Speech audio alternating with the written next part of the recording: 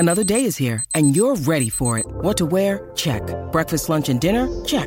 Planning for what's next and how to save for it? That's where Bank of America can help. For your financial to-dos, Bank of America has experts ready to help get you closer to your goals. Get started at one of our local financial centers or 24/7 in our mobile banking app. Find a location near you at bankofamerica.com/talktous. What would you like the power to do? Mobile banking requires downloading the app and is only available for select devices. Message and data rates may apply. Bank of America N.A., member FDIC. Hello, and welcome to NARC, Narcissistic Abuse Recovery Collaborators. If you're interested in the resources that I have, the writing, articles, podcast, video vlogs, all of it, I invite you to follow me at narctroopers.com, where my most recent work is there. You will find other resources as well. Tonight's topic is delusion and deception, the narcissist double defense. Two hallmark qualities that define NPD. So let's begin. Two hallmark things that all narcissists possess, regardless of which kind of narcissist they may be, would be their propensity for deception and their complete surrender to delusional thinking, let's say. It's a disconnect. It's dissociative thinking, dissociation. It could even be a schizoid type hallucination, imaginary fantasy thinking,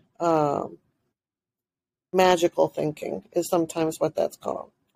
Without these two defining traits, they could not survive, nor could they feel at ease with their false version of themselves. They couldn't keep that alive and thriving. These beliefs give them a sense of superiority that leads narcissists to believe that they are unique and that they cannot be understood by average people like you and I. So, in many cases, this distortion of reality can become delusional, crossing over the line from neurosis to psychosis. Not only are they living in a fantasy, and those of us that are partnered with them, that are paired with them, are also sharing that shared fantasy with them. They are experts at getting people to believe all of their self-mythology, let's call it self-mythology. This may appear as charisma, youthful charm. They're glib. They are easygoing, soft-spoken a lot of the time. They're courteous, polite, gentlemanly. They have artifice that is masterful, and a seductiveness that is like a weapon of mass seduction. And all together, this just makes them the most adorable and irresistible person you've ever met.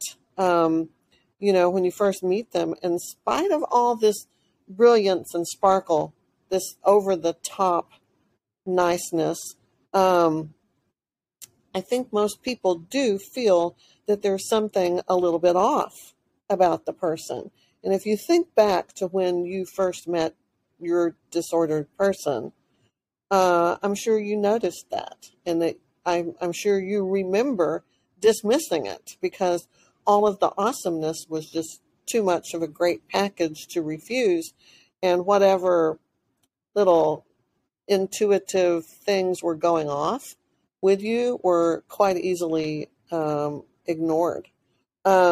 It's kind of like when you meet them, it's like, there's incongruous pieces to a puzzle that just don't quite fit. Or maybe they're dressed with something not quite right, like there's a button off, or it's the wrong size clothes by a little bit. You talk about the high water pants, they're got a little bit too much ankle and sock showing, shoes that are too big or too small. It's a subtle thing, but you notice, what is this about this person that is not quite right? And you even question and doubt what you are actually seeing. You may wonder, what is this thing about this person? Am I imagining it? But you need to trust your eyes, trust your intuition, trust what you know, because no, you're not just imagining it. That's your early alert system going off, telling you, danger, danger, Will Robinson, run for the hills. So many times, I want to say, we betray ourselves with these things. When I listened to my husband with NPD, I would listen to him go on with his word salad, his circuitous narratives, and sort of odd commentaries that were weird, but endearing. And observations that were not kind of on par with what most people would be having for observations. I would briefly dissociate and imagine that the voice I was hearing did not match up with the way that his lips were moving. Sometimes I would think, am I dreaming? What is happening here? And I would begin to wonder if there was any point or rhyme or reason to any of it. But, I was lulled into this pseudo-trance-like state. I was hypnotized by the sound of his voice. And, Sam Vaknin does a wonderful talk, a wonderful lecture. If you don't know Dr. Sam Vaknin, I would encourage you to start listening to his YouTube videos. He comes most highly recommended above and beyond anyone else. He is the quintessential, epitome of narcissistic understanding. And he says that we are conditioned through something called entrainment. And we are entrained by the narcissist. And it's not like even probably they even know what they're doing, right? They are unaware of it. But they do it. I think it just comes naturally. Maybe it's some hypnotic predator kind of thing, sort of like a cult leader or, a snake charmer, something like that. They're just gifted in that way. It's like one of their super strengths. So during this entrainment period, there are cues in their voice, like music, that patterns that they will, certain words or the way that they say certain words that put you under their spell.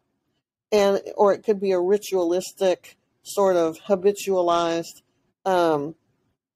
thing that they do, like, certain bedtime rituals about how they touch you or don't, or where they put their hand, or the way that they position you before, some things, or something like that. And so that you are being conditioned, just like Pavlov's dogs, by this person that is using all kinds of things in this entrainment process, where in this entrainment, there's like an enmeshment, and it's like you become one mind, like a hive mind, like a bee or an ant, something like that, right? Ants have hives, bees have hives, I think, and they like communicate one mind, everybody on board with that one thing. And that's what happens to you in these relationships. You lose your identity, you lose your mind.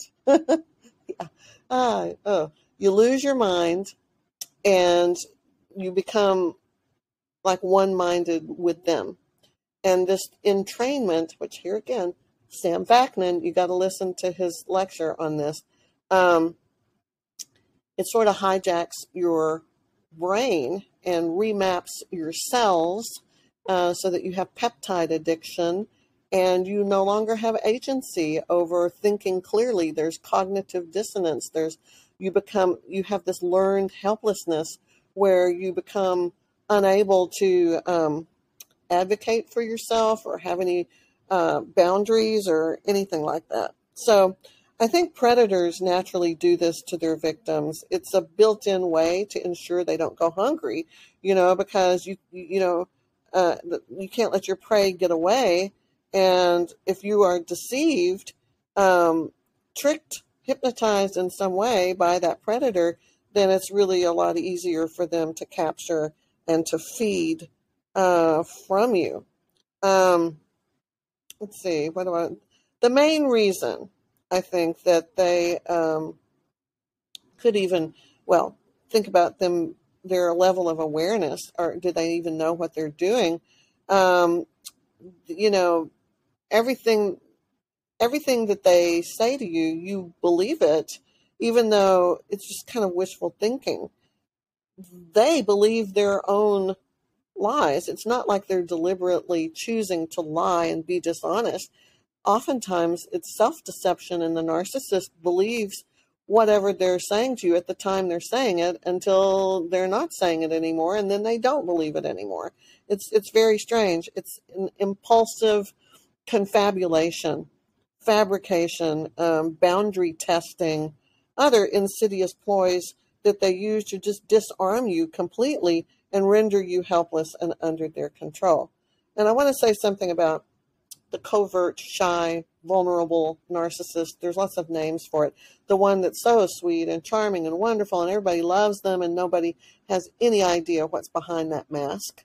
Maybe it slips once in a while and you know what's under there, but most people have no idea. That person, that's your narcissist. And the other kind of narcissist that rages and physically abuses and loses control of themselves and all of that kind of stuff, they're not truly, according to the ways the psychological definitions are going for the DSM-5, the diagnostic manual, for mental health disorders, they're beginning to look at narcissism as being just the shy, covert, passive-aggressive, vulnerable kind, where they wear the mask, they seem calm and sweet and perfect, but there's just so much they're just not there. They're absent. They are an absence of being because they have no identity. They have no self, and they have to take yours to have one.